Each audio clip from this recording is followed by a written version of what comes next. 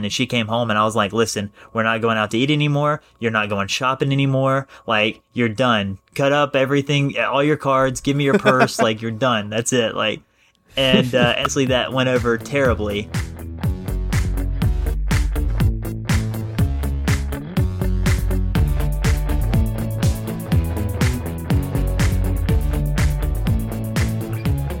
Welcome to The Fi Show, where you get a behind-the-scenes look into financial independence. Here's your host, Cody and Justin. Hello and welcome back to another episode of the Financial Independence Show, where today we're going to be re-airing one of our top 3 episodes of all time with our good friends James and Emily, who went from nothing to financial independence in less than 2 years. But before we get into that, let me check in with my co-host Justin. What is going on, man? Hey, Cody. Yeah, I mean, most listeners probably don't know, but one of the hardest things we do is remembering what we did the weekend we just came out of, because I feel like we both travel so much that we were like, man, what was this weekend? And I think this is finally one that we both should have no problem remembering, because got to come up to your neck of the woods and celebrate, have your wedding celebration. Like, I know you technically got married in Bali, but this was like the more formal version of it. And funny enough, we also got to go with James and Emily. So like me and Leslie and James and Emily got an Airbnb to come up and celebrate it with you. And from there, I kept the travel going. It was a great time, but had to go straight from there to New York for work. So it's fun being back in New York. Leslie lived here for a few years, and I would mega bus my way up here from Boston back in the day.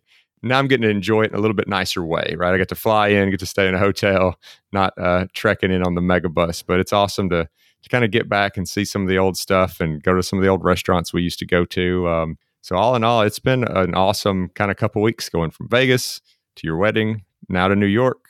I guess I could ask, like, what were you up to? But like I said, I think I kind of know, but let's let the listeners hear your take on it. Yeah, I was going to ask you, when does your kind of travel extravaganza end? Is it New York back to Austin? It is New York back to Austin, but kind of with an asterisk. We get back to Austin, but then we're going to go probably just that next morning, like the Saturday morning, to just a couple hours away from Austin, where Leslie's aunt lives.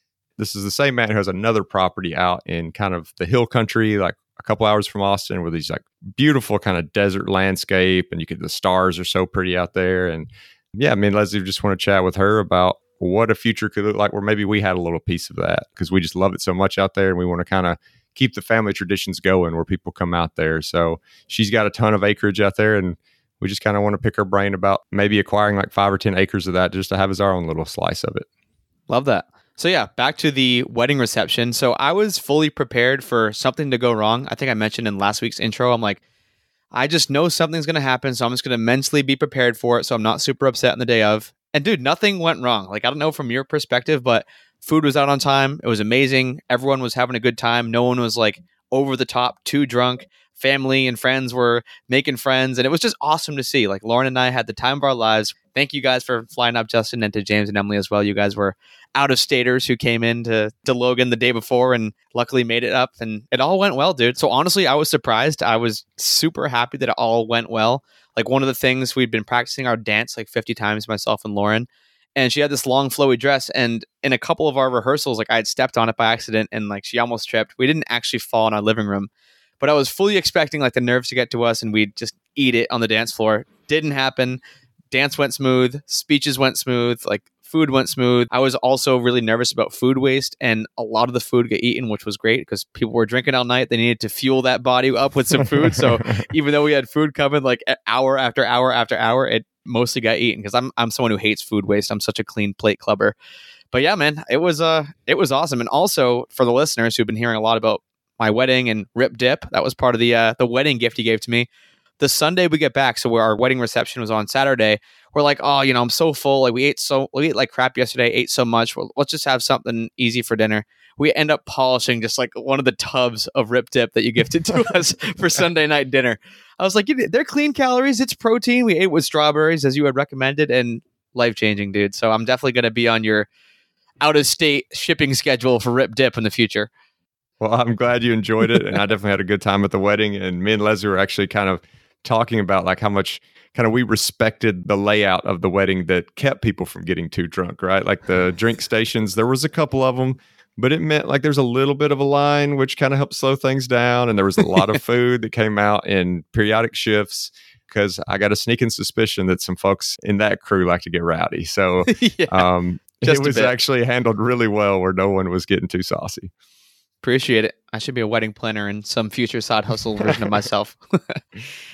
All right, but this is perfect because we have James and Emily on, who you spent a lot of the night with at the dinner table this past weekend, which is super cool to kind of bring things full circle because this original interview aired in the beginning of 2019, so over 4.5 years ago. And it's crazy to see where they're at today. We're not going to get into their today story. That's for another episode in the future. But to be able to listen back and to know them now, it's crazy. And I mean, the story is still insane because a lot of people will be like, gunning for 10, 15, 20 years to financial independence. James and Emily were people who just got this idea. Well, James got the idea first. You'll hear in the story. He didn't go about selling the idea to Emily in the best way, but they just went like 100%, cutting everything, changing their lifestyle, and ended up hitting financial independence in less than 2 years after making that first step. So I always love the story. It's an episode I share so frequently. It's one of our most downloaded episodes, but I know we have so many more listeners than we had back then. I think back then we had like maybe a few hundred, 200 or 300 listeners to every episode, and now we have thousands, sometimes tens of thousands for a specific episode. So I'm excited for all the listeners to get to hear this one, and it's an episode that you can listen to today, and things haven't changed. There's still so many awesome takeaways. The other cool thing is like how much of like good friends we've all become. So we all met each other in the same place, like me and Cody, me, James, and Emily. Like we all met in Arkansas at this campfire that we all kind of randomly ended up at. Like none of us are from there, but we just kind of all ended up there and hit it off and have become great friends. And it's a great story, and it's a great group of people that it happened to. And the other thing that I love about it is not only is it insanely fast, but you've got two people who neither one made like insane salaries. Like Emily made a solid salary, but James' salary was never six figures. I'm not even sure if Emily's was. It was probably close, but it was very like reasonable setup, right? Like this is not people who came from money, got some kind of inheritance, had some kind of crazy salary, or like bought Bitcoin at the bottom. Like this is not a story like that. This is something that is very real and something that I think people can really relate to, like when they're listening to it and thinking like, oh, this could be me. So those are always my favorite kind of episodes because it's always fun to listen to some kind of, really wild story where like someone got some big lucky break. But at the end of the day, those are hard to repeat or hard to relate with. And I think this one is one that people can see and see themselves in this story. As you can tell, we're a big fan of James and Emily and their story. We hope you are too. If you want to find out more information from them or you want to share this episode with someone, you can do that at thefishow.com/James and Emily. That's thefishow.com/JamesAndEmily. Take it away, James and Emily. My dad, he supported the family. My mom wasn't able to work. She had MS, or she still has MS. So my dad supported the family. We have always been on a budget. They followed Dave Ramsey. So they try to teach us, obviously that credit card debt is bad. Any kind of debt is bad. They've always been frugal, but not cheap. Used cars, hand-me-down. I got hand-me-down clothes, not getting, new frivolous things. So that's kind of been my background. So I feel like whenever I got on my own, that kind of stuff didn't stick because I would, make money and then I would immediately spend it on shopping online, getting clothes, shoes, stuff like that. So my backstory in finance is that I have zero backstory in finance. I grew up in a family where we didn't have any money to speak of, practically. On a very serious sense, we didn't have any money to throw around, so you couldn't misspend it, essentially. And we would buy used everything. I mean, like thrift store for clothes. I was getting hand-me-downs from cousins and friends at school. Had cars repossessed and broke down and all that kind of stuff. And, growing up, there was no debt to speak of because, like, credit cards were the devil. Debt was the devil because you didn't have enough money to pay for the debts that you didn't have enough money to pay for the things that you already had, much less any debt that you tried to take on with credit cards or anything like that. And so I grew up in the mindset, it wasn't Dave Ramsey preaching, to keep money in envelopes. It was have any money in your any account at the end of the month and you would be okay as long as you didn't have a credit card and have debt. Okay, so now we got a pretty good lay of the land of kind of how you were raised and brought up, but what about this kind of middle ground between then and obviously you guys figured it out at some point, but what was it like graduating high school, going into college? Did you both get degrees? What kind of careers were you looking into? Just walk us through the rest of your start. So we actually met at the community college, which was one of our easiest ways of keeping costs low. I had a ton of financial aid from FAFSA just because my family's income was so low that practically paid for all my schooling at the community college. And, I didn't really take it very seriously. I, would go to class and I changed my major like 4 times in community college, right? And I didn't really know what I wanted to be. I didn't know what I wanted to do. And at some points, even now, I still don't. But we actually met in a math class that I actually dropped, which makes sense because I wasn't taking anything very seriously at that point in my life. And I actually didn't graduate then. I ended up taking a couple of years off, and then I went to another university. And then I realized that I already had enough credits for my associate's degree. So I actually graduated with my associate's degree in business administration. So that's what I'm doing with everything that we have now is because, or not necessarily everything, but like my job and, all of my things are just from an associate's degree. It's not like I have some, master's or bachelor's or doctorate degree. My qualifications are that I have an associate's degree, and I have a background in health because I took some nursing classes that, again, I changed my major from. So that's kind of where I come from. I tried to apply for scholarships and financial aid and stuff like that, but my dad always made too much money for FAFSA or anything like that. But that doesn't take into account that I never saw that money. It's not like, we had a bunch of extra money laying around and stuff like that. But my parents helped me out paying for my first 2 years at community college with the expectation that I would pay for my last 2 years, but it ended up being 3 years. But I was able to pay for that out of pocket. Well, with a little bit of help from James too. So, we both came out of school debt free, and from there, we got full-time jobs. Never did get new cars or anything like my family would like for me to have. So I'm still driving my beater from when I was 16 years old. But I never did go and get higher education, even though that's kind of been in my field. It's kind of, if you want to get anywhere or, move up in the company, you kind of have to have a higher education. But. And what is your field? Systems engineering. So like I guess any kind of engineering, if you want to make more money, move higher up in a timely fashion, you kind of have to, get higher education. Well, don't say higher education. Well, that makes it sound like it's college. Well, it's a master's degree, a doctorate doctorate. Yeah. And just running with that same topic. So when you do graduate, what are you both earning? And then what did it look like? Because it sounds like neither one of you had access to much money. So I can imagine from my own experience what that's like when you first graduate and you get your hands on some money. So how much money did you have your hands on after graduation? And then what were you doing with it? So I was making $60,000 a year starting out. Yeah, and I was making whopping $35,000 a year.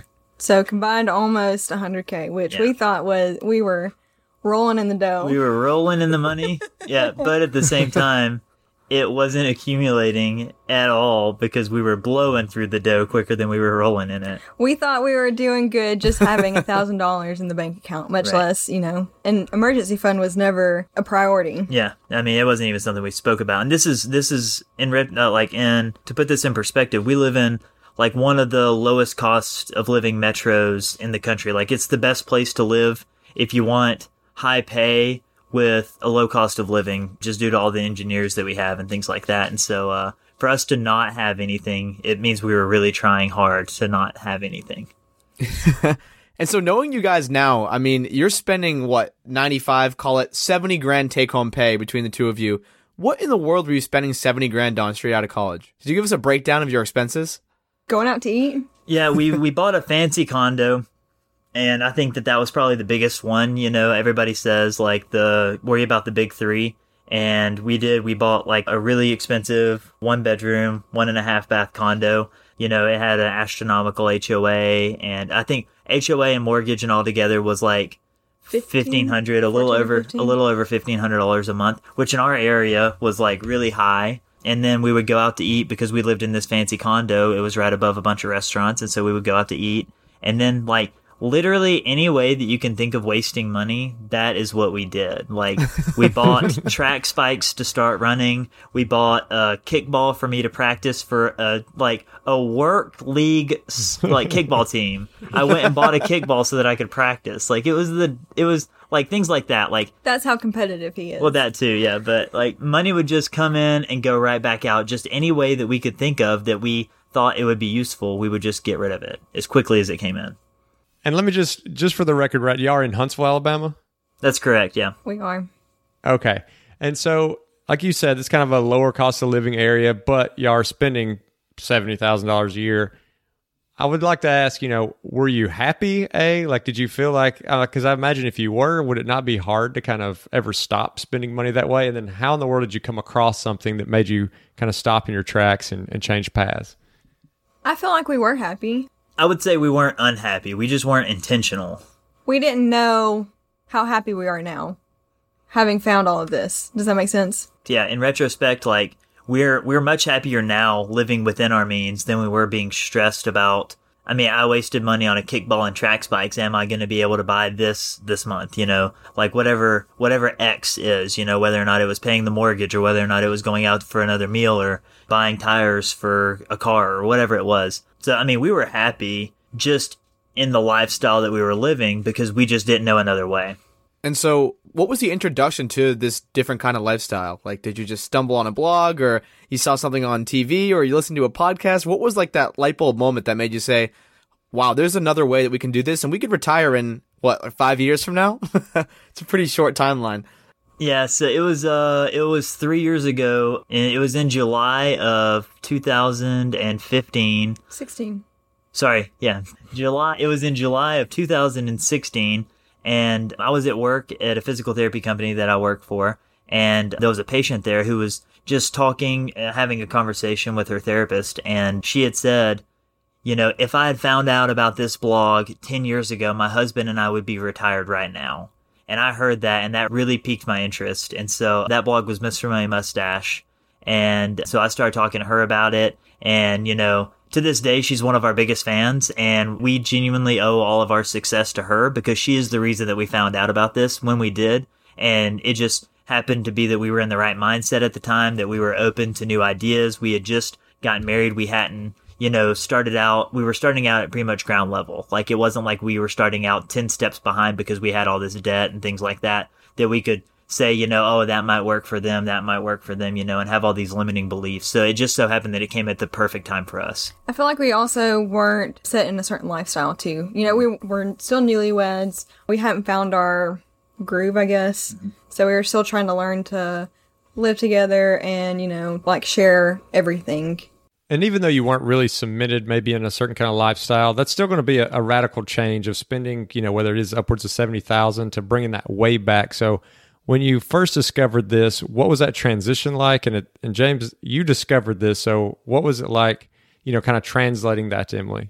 Yeah, that's, I didn't come across as well as I should have. Absolutely not. Unfortunately, it's just the way that my personality is. I'm 100% in something or not. And so this was something that I was 100% in. So, one day she comes home from work and I've already gone in and fiddled with the hot water heater and cut the temperature down on it. I've cut the air conditioner to a lower setting so that it's not working as hard. I've done so many things already to the house, just little things that I could do that I stumbled across while I was reading across the blog. And it was something that I could take action on right then. And she came home and I was like, listen, we're not going out to eat anymore. You're not going shopping anymore. You're done. Cut up everything, all your cards, give me your purse. You're done. That's it. And actually that went over terribly. So I had to take a step back and realize, obviously I need her support on this. We both need to be on the same page. And so I started doing things, took it back a step to where I wasn't constantly trying to pressure her into not spend money. And I started trying to lead by example, which was biking to work when we've got 3 cars and different things like that. Just cutting expenses, eating less, not wanting to go out to eat as much, not buying a kickball every time I need to or something like that. Any expense that would come up, I would try to rationalize a way that we could work around it without doing it. And so I think that by doing that, it might have gotten her a little more invested at that point. Well, and also for me, I have to take a little bit to warm up to an idea. You know, at first I could be like, no, absolutely not. But then I have to go into my own head and like think about things and, you know, kind of look at it from my perspective, I guess, and kind of think about it and come to my own conclusion that way. So I want to preface my next question with just a quick question. So in 2016, you discovered financial independence, or at least Mr. Money Mustache. What did you cut your spending down to, like, say, the following year? That's a good question, because at that point we were still in our condo and we don't have the extensive spreadsheet keeping that Justin has. So I would probably say we went from, you know, spending 70 or 80 grand a year to maybe spending 35 or 40, maybe cutting that about in half. And obviously since then we've cut it even more than that. I wanted to preface this next question with that because something that I struggle with is just like, I'm sure you are living differently than most people in your age demographic. For some context, James is, 28 and Emily is 27? Is that right? Yes, that's okay, correct. so I can imagine you're living a lot differently than a lot of other people in your age demographic. If people are just starting to make real good money, they're 27, 28, maybe they've got their first promotion. Has it been difficult keeping the same friends and hanging out and doing normal stuff? Do you feel like you're depriving yourself and not being able to do things that quote unquote normal people are doing? Yes and no. I feel like it is hard to find friends, and I guess we don't really, in a way, have the same friends, but it's also, you know, they have moved up to different cities, and they, you know, are married, have kids, or, you know, it's just hard to see them, you know, very often. But I also feel like it's family, I guess. It's just hard to hang out with certain people when you don't have the same interests, too.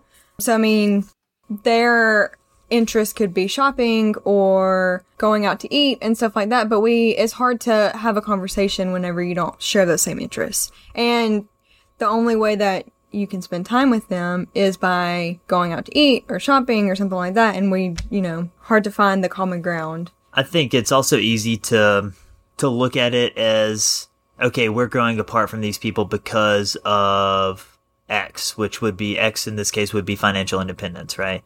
Because we are focusing on saving money, we are not hanging out with these people as much or these people as much.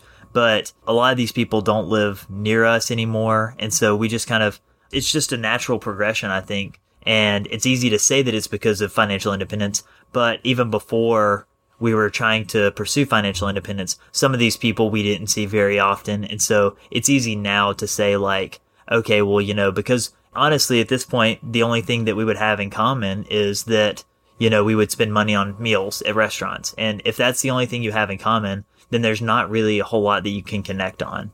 And so by eliminating going out to eat and using that as the catalyst for a conversation with these people, then, you're just naturally going to grow apart anyway.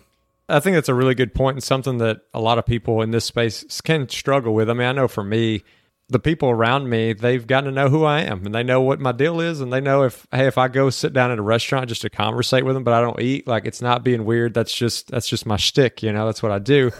But once you get to a certain point, right, where you've cut back your expenses as much as you possibly can, your income is what it is.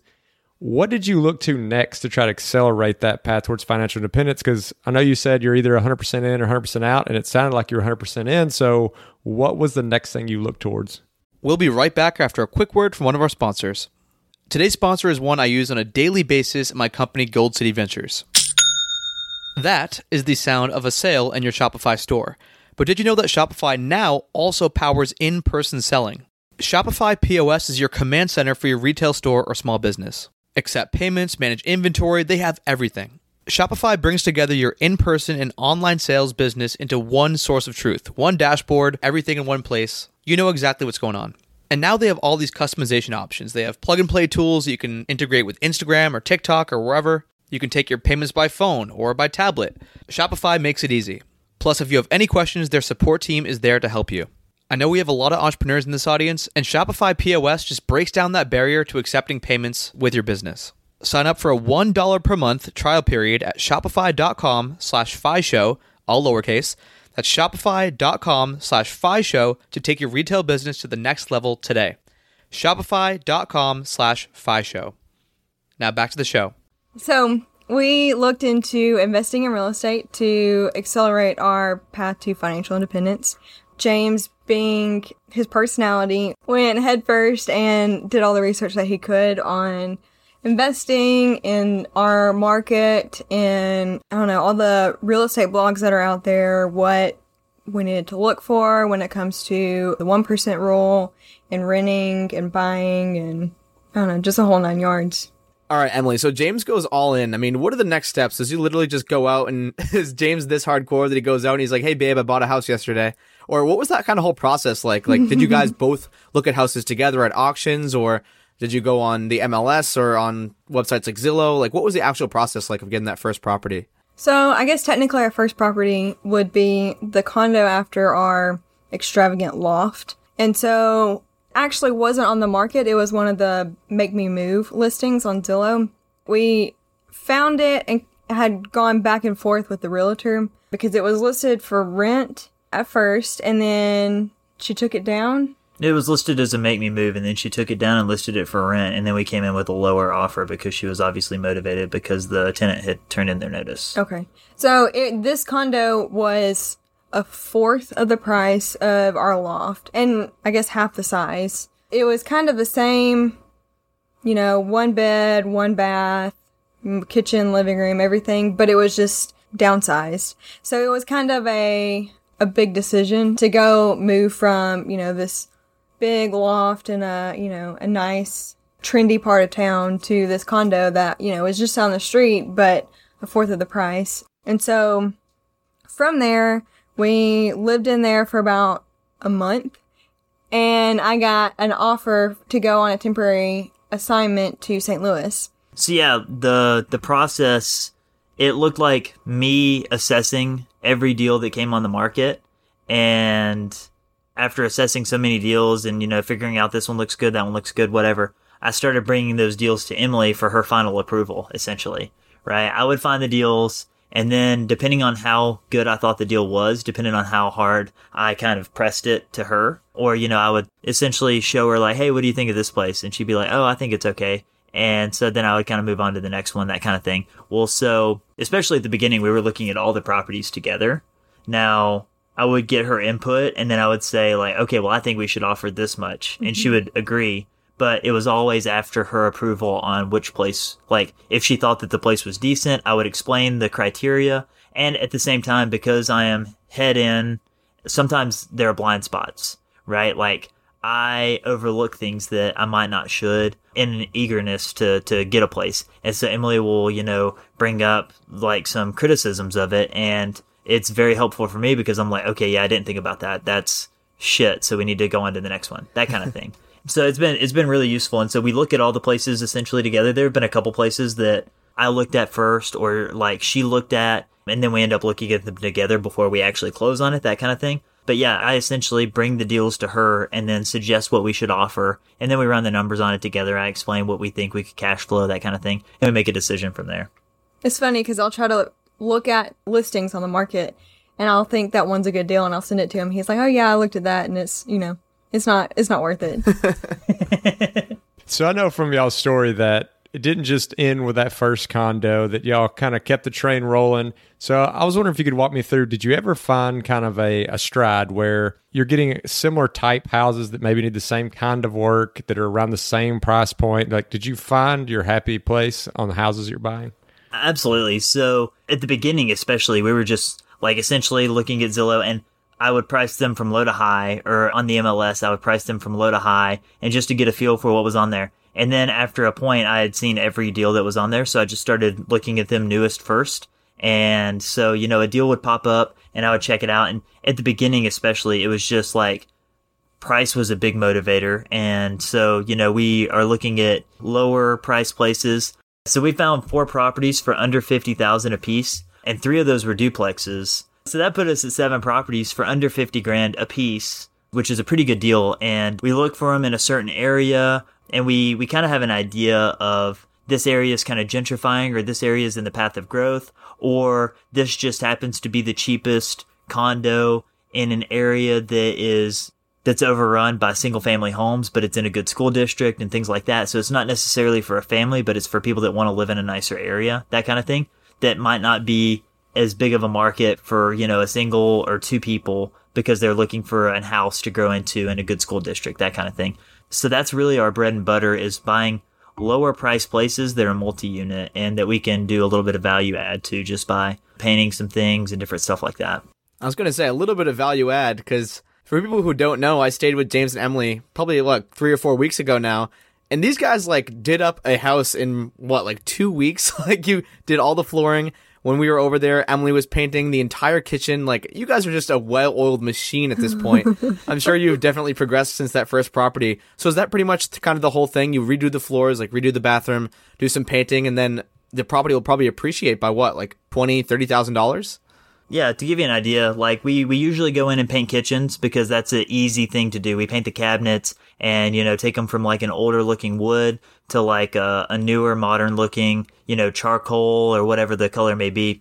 And we usually paint the interior of all the places the same color to keep it uniform. And also it's much easier when we have to go in and touch up a place. So it just so happened that we picked up one of those oops colors that they've pre-mixed at Home Depot. And they had it in a 5-gallon bucket, and I negotiated them down to, it started out at $156, and I ended up paying $30 something for this 5-gallon jug. And so that's how we determined what color we were going to paint all our all our properties. And we just go in, and essentially it depends on each property. We kind of assess it from there. Usually we do the kitchens, the cabinets. That's an easy thing to do that doesn't take a whole lot of time, that really increases the curb appeal. The curb appeal is really what we're interested in. Some places, if they've got really bad carpets, then we'll pull it up and replace it with, luxury vinyl planks or even new carpet if the floors are bad enough. But yeah, that's essentially what we do. It's not a whole lot of structural stuff. All the kitchens stay in the same places, all the bathroom, all the appliances stay in the same places, and we just go in and try to paint because it's amazing what, a little bit of paint will do, and some flooring will do for some curb appeal. Awesome. And just to give us a frame of reference, how much time was between when you bought your first place to when you bought your last? And then how many units is that total? So this weekend, 2 years ago this weekend, was when we bought our first duplex. Just under 2 years. Yeah, it's been just under 2 years for us to get 11 units. Wow. So just under 2 years to get 11 units. How are you paying for these things? How are you financing them? So we're actually going through a traditional mortgage lender. When we first went with this lender, we let her know that we were going to be investing in multiple properties and obviously getting more than one mortgage. And so she kind of took that and ran with it and tried to work with us in trying to find, run my credit, run James's credit, see who gets the best interest rates, put so many in my name, put so many in James's name, stuff like that. So we're just doing traditional mortgages. So, yeah. Yeah, we pretty much told her at the beginning that we wanted to buy, 10 or more. And so at that point, she obviously knows the lending criteria. And after 5, it gets pretty stringent. And so she would strategically put one in my name and then one in Emily's name and then one in my name. Or, Emily got 2 in a row, that kind of thing. It just depended on how our credit recovered, who could give the better interest rate, what they thought would go through underwriting quicker. That's the way that we've been financing all of them. All of them have mortgages right now. Even though they're such low price properties, we've managed to find places that'll give you a mortgage for around 30 or 35,000 since we're putting down payments on all these places. So that's been a pretty good thing for us. So if you're putting down $10,000-$15,000 on each of these houses as a down payment, are you doing anything else other than real estate? Are you 100% real estate? Are you taking any money and investing in 401ks, IRAs? Yeah, so we max out 401k, and then we max out IRA, and then anything left over from that, that's what we pour into real estate. Now, with that being said, we're not maxing out both of our 401ks. Emily's 401k is getting maxed out, and then we're maxing out both of our IRAs, and then anything after that is getting put into real estate. Yeah, just the extra scraps into your 11 properties in 2 years. So we have a lot of finance nerds, myself included, listening to the Fi Show. Could we just get into the numbers a little bit? What is the net cash flow looking like on these real estate properties? And at what point was that net cash flow actually covering your expenses? Because we didn't even get to what you spend now. I know the year after you said you're down to 35 or 40, but now you're spending what? So we're probably, I think if we like get down to the nitty gritty, we're around 12 grand or under. I actually think it's under 12 grand, but Emily seems to think that. No, I was going to say not counting the money that we have to put into our properties. Right. Okay. So not counting any investments into real estate, anything like that, because those are kind of their own animal. We're spending less than, I think we're probably at 10 grand a year. So to give you an idea of what that $10,000 looks like, we live for free. We live in a mother-in-law suite in a single family home that we bought. And so our tenants, by their rent, pay for, all of our living expenses. They cover the mortgage, the utilities, the internet, literally everything. So we're living for free. And we don't eat out very much. We spend $40 a week on groceries. We travel hack, so we use credit card points. And so some people are probably wondering, how do you travel hack with credit cards and hit the minimum spend bonuses? We end up using a lot of the real estate purchases, different things like that, to maximize those points. And so we travel for free. We don't spend a lot of money on food. We both drive really old vehicles. We bought a 2007 Nissan Versa 2 years ago, right at 2 years ago now. And we bought it for $2,000. And that's a story that we really haven't told a whole lot of, is that we ended up buying after we got married, we ended up buying a Volkswagen Golf TDI. And it was one of the ones that got recalled with Dieselgate. So once Dieselgate got announced, all the prices just plummeted on TDIs and all Volkswagens really. So we ended up buying one before they announced what the recall and what their resolution was going to be. So we bought it for $9,000 and we ended up selling it back to Volkswagen a little over a year later for $23,000. So that was, and then once we sold it back to Volkswagen, we ended up taking $2,000 of that and buying this Nissan Versa. And so Emily drives a 97 Camry. I drive a 07 Versa that we got for $2,000. And we really don't spend that much. There's not a whole lot of discretionary spending. We eat out occasionally. We eat out with friends mostly. We don't really go out by ourselves. We prefer, a night in to a night out. We work on the rental properties together. We do a lot of things together. We bike and stuff like that. But a lot of our spending isn't for happiness. It's for necessities. The rental properties surpassed our spending because our spending is so low pretty quickly. It only took 7 or 8 properties to really surpass what we were spending. And the last few that we've gotten have been kind of higher income properties, higher price, higher income. And so now we're more than triple actually what we spend in a year off of our real estate income. So we are the cheapest fat fi you've ever heard of. So if you're at triple what you need coming in, it sounds like you're probably at a good place to go do whatever you want to do. So what does the future look like? How many properties is enough properties? And just what does the road look like going forward?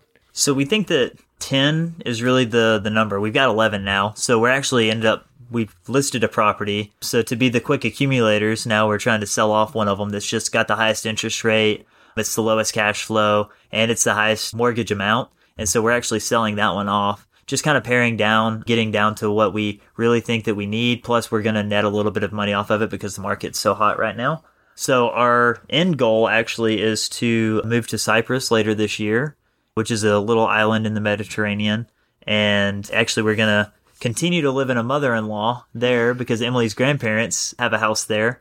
And she just got her EU citizenship and I've applied for mine. And so we're going to rent the mother-in-law apartment from her grandparents and we're going to renovate it a little bit, fix it up with some of our newfound skills in real estate and renovations and things like that. And so that's going to be keeping us occupied for hopefully the rest of the year after September. And so does that mean you're both quitting your jobs in September? Absolutely. I think a little before September, hopefully. One of the few places where people cheer when you're 27 and 28 saying you're quitting your job forever is on this podcast. The rest of the people we know are like super worried about it, obviously. I haven't really told my family that much. They know, but Emily's family are very much in it because they're trying to help us coordinate the move to Cyprus and things like that. And so to them, they don't really understand it. I don't think that they've kind of, they don't understand it because... One, they don't understand quitting this early, but it's almost like they think of it as a pipe dream. Sometimes it feels like that to me too. Admittedly, if you have no idea about FI and you haven't really prioritized finance and your 27-year-old daughter comes up to you and says, hey, we've got a couple rental properties and me and my husband, who has convinced me to do this, are going to quit our jobs and move abroad. right? Like, you would think that it's one of those things like, okay, she's got some far-fetched idea again, so I can understand the skepticism, especially if you don't understand the math behind it. And it's not hard to understand, but you still have to be an open mind, or you still have to have an open mind when you're learning about it to really grasp that it can happen. And speaking of the math behind it, do you think that this extremely low level of spending that you have now in Huntsville, Alabama is going to translate when you move to this, little island in the Mediterranean? I think it will. I think that our costs will be a lot lower since we're, going to rent out our mother-in-law suite that we live in now. I don't think that we're going to be so cheap that we won't go and eat out or go get coffee by the beach or, stuff like that. We are planning to buy a car while we're over there, help out where we can. We're also paying rent to my grandparents, which isn't very much, but... Yeah, we've projected our spending, and it actually comes out, like, not counting, buying a car and renovating the house, which to us isn't going to cost that much anyway, because we're going to do a lot of the DIY stuff, and we're going to buy an old used car just like we normally do. So we projected our spending, and it's still right at $12,000 a year, a little bit over, and that's even with some discretionary like meals out and a bunch of coffee out, and we're still planning on traveling and different things like that. And so we're trying to factor some of that in, but a lot of costs there are actually a lot lower. So I know one thing that the early retirement police might come after you is, hey, you guys are 27, 28 years old. Obviously, you're both grinding right now, both working full-time jobs. In your spare time for fun, you go and renovate real estate properties for extra money. What does life look like in terms of like the things you're going to do to actually fill your time? I know we've literally just touched on like just a sliver of your story. I know you both have done powerlifting together. James, you've done bodybuilding. Emily's a fantastic cook. You both bike together. You both do all this fun stuff. What does life look like in Cyprus? Or maybe you'll move back to these States at some point, but I'd just love to kind of hear what that looks like. So the early retirement police are going to absolutely hate me just because I'm so motivated that, once I get something done, I kind of move on to the next thing. And, at first that's going to be renovating the apartment for us to have clean, stable place to live in without any issues. But then after that, I'm going to move on to whatever piques my interest next, whether or not that's setting up some kind of tour abroad or whether or not, I'm going to offer some kind of course or, do personal training in my spare time because I enjoy fitness and things like that. And Emily, obviously, she has her own hobbies and interests as well as the ones that we share. So there's not a scenario where we see ourselves just sitting back on the couch and watching Netflix or just, there are days that we might just spend the whole day at the beach, that kind of thing. But at the same time, like, we don't foresee ourselves not doing anything in the future. Now, that doesn't mean that we're trying to seek out ways to make money, but there are ways that you can enjoy yourself and make money at the same time. So if that's something that you're passionate about, then why not do that? Speaking of me being a good cook, I would like to utilize my time over there with my grandparents. My grandmother is an amazing cook, and I would like to learn all of the traditional Cypriot recipes, kind of take notes of those and have recipes. Because, my dad knows the recipes, but he also, he doesn't write them down. It's just like, oh, you put a little bit of this and that in there kind of thing. So it would be nice to learn from her and be able to recreate those, but also to kind of, hear their stories too, I guess. But we also want to learn Greek whenever we get over there. Some of the universities over there offer free Greek classes to people. We also want to tour the island. Whenever we go over there, it's a lot of visiting family. We don't really get to explore and drive around and stuff like that. So we like to do that and travel around Europe. Travel to Portugal, Malta, the cheaper places at first. And if you're going to be, renovating the place you're living in, you're learning the language, it sounds kind of like you're getting somewhat entrenched in that area. So is that some place where y'all are thinking is going to be home for a very long time, or do you have an end date on this trip? At least long enough for Cody to come stay. I'm kidding. You're kidding. No. That's not the He end. meant both of us. He meant both of us. Yeah, that was the joke. We don't have a set date in mind. We plan on moving there later this year, but we're kind of taking it by ear once we get there because we don't know what the future holds for us. We don't know whether or not we're going to have kids, whether or not, any of these things that, may happen or may come up. So we're just planning on going over there, enjoying ourselves for the first couple of years maybe. And if it's somewhere that we could see ourselves forever, then we might just stay over there and travel, over here to visit family and things like that. Or there might be a point in the future where we want to move back. So we really just don't know. It's hard to make a decision for your future self when you're going to be so different when you get there. You know what I mean? Absolutely. All right. One last question I wanted to ask before we wrap this thing up is, do you suggest real estate is like the best path to financial independence? Is it for everyone, or is it kind of a situation by situation type of thing? So I think real estate is for everyone. I don't think that everyone should manage real estate. I think that there's a big difference there. Now, some people just don't want to be involved in real estate in any way, shape, or form. So REITs and different things like that, offering the hard money lending, like doing Fundrise or different stuff like that. That's an easy way to diversify yourself into real estate without having to worry about a tenant calling you and their, toilet stopped up or something like that, which I'll tell you has never happened. Everybody talks about how, they're going to get a call at 2 a.m. over a stopped up toilet, and it hasn't happened yet. Granted, we've only been managing for 2 years, so we'll see. But with that being said, I do think that real estate can be the fastest path to FI. It can really magnify it because you can use leverage and things like that and still cash flow the whole time. So you're not only making money on the cash flow itself, but they're also paying down the mortgage. And so you're kind of hedging your bet that way, but there is more risk involved.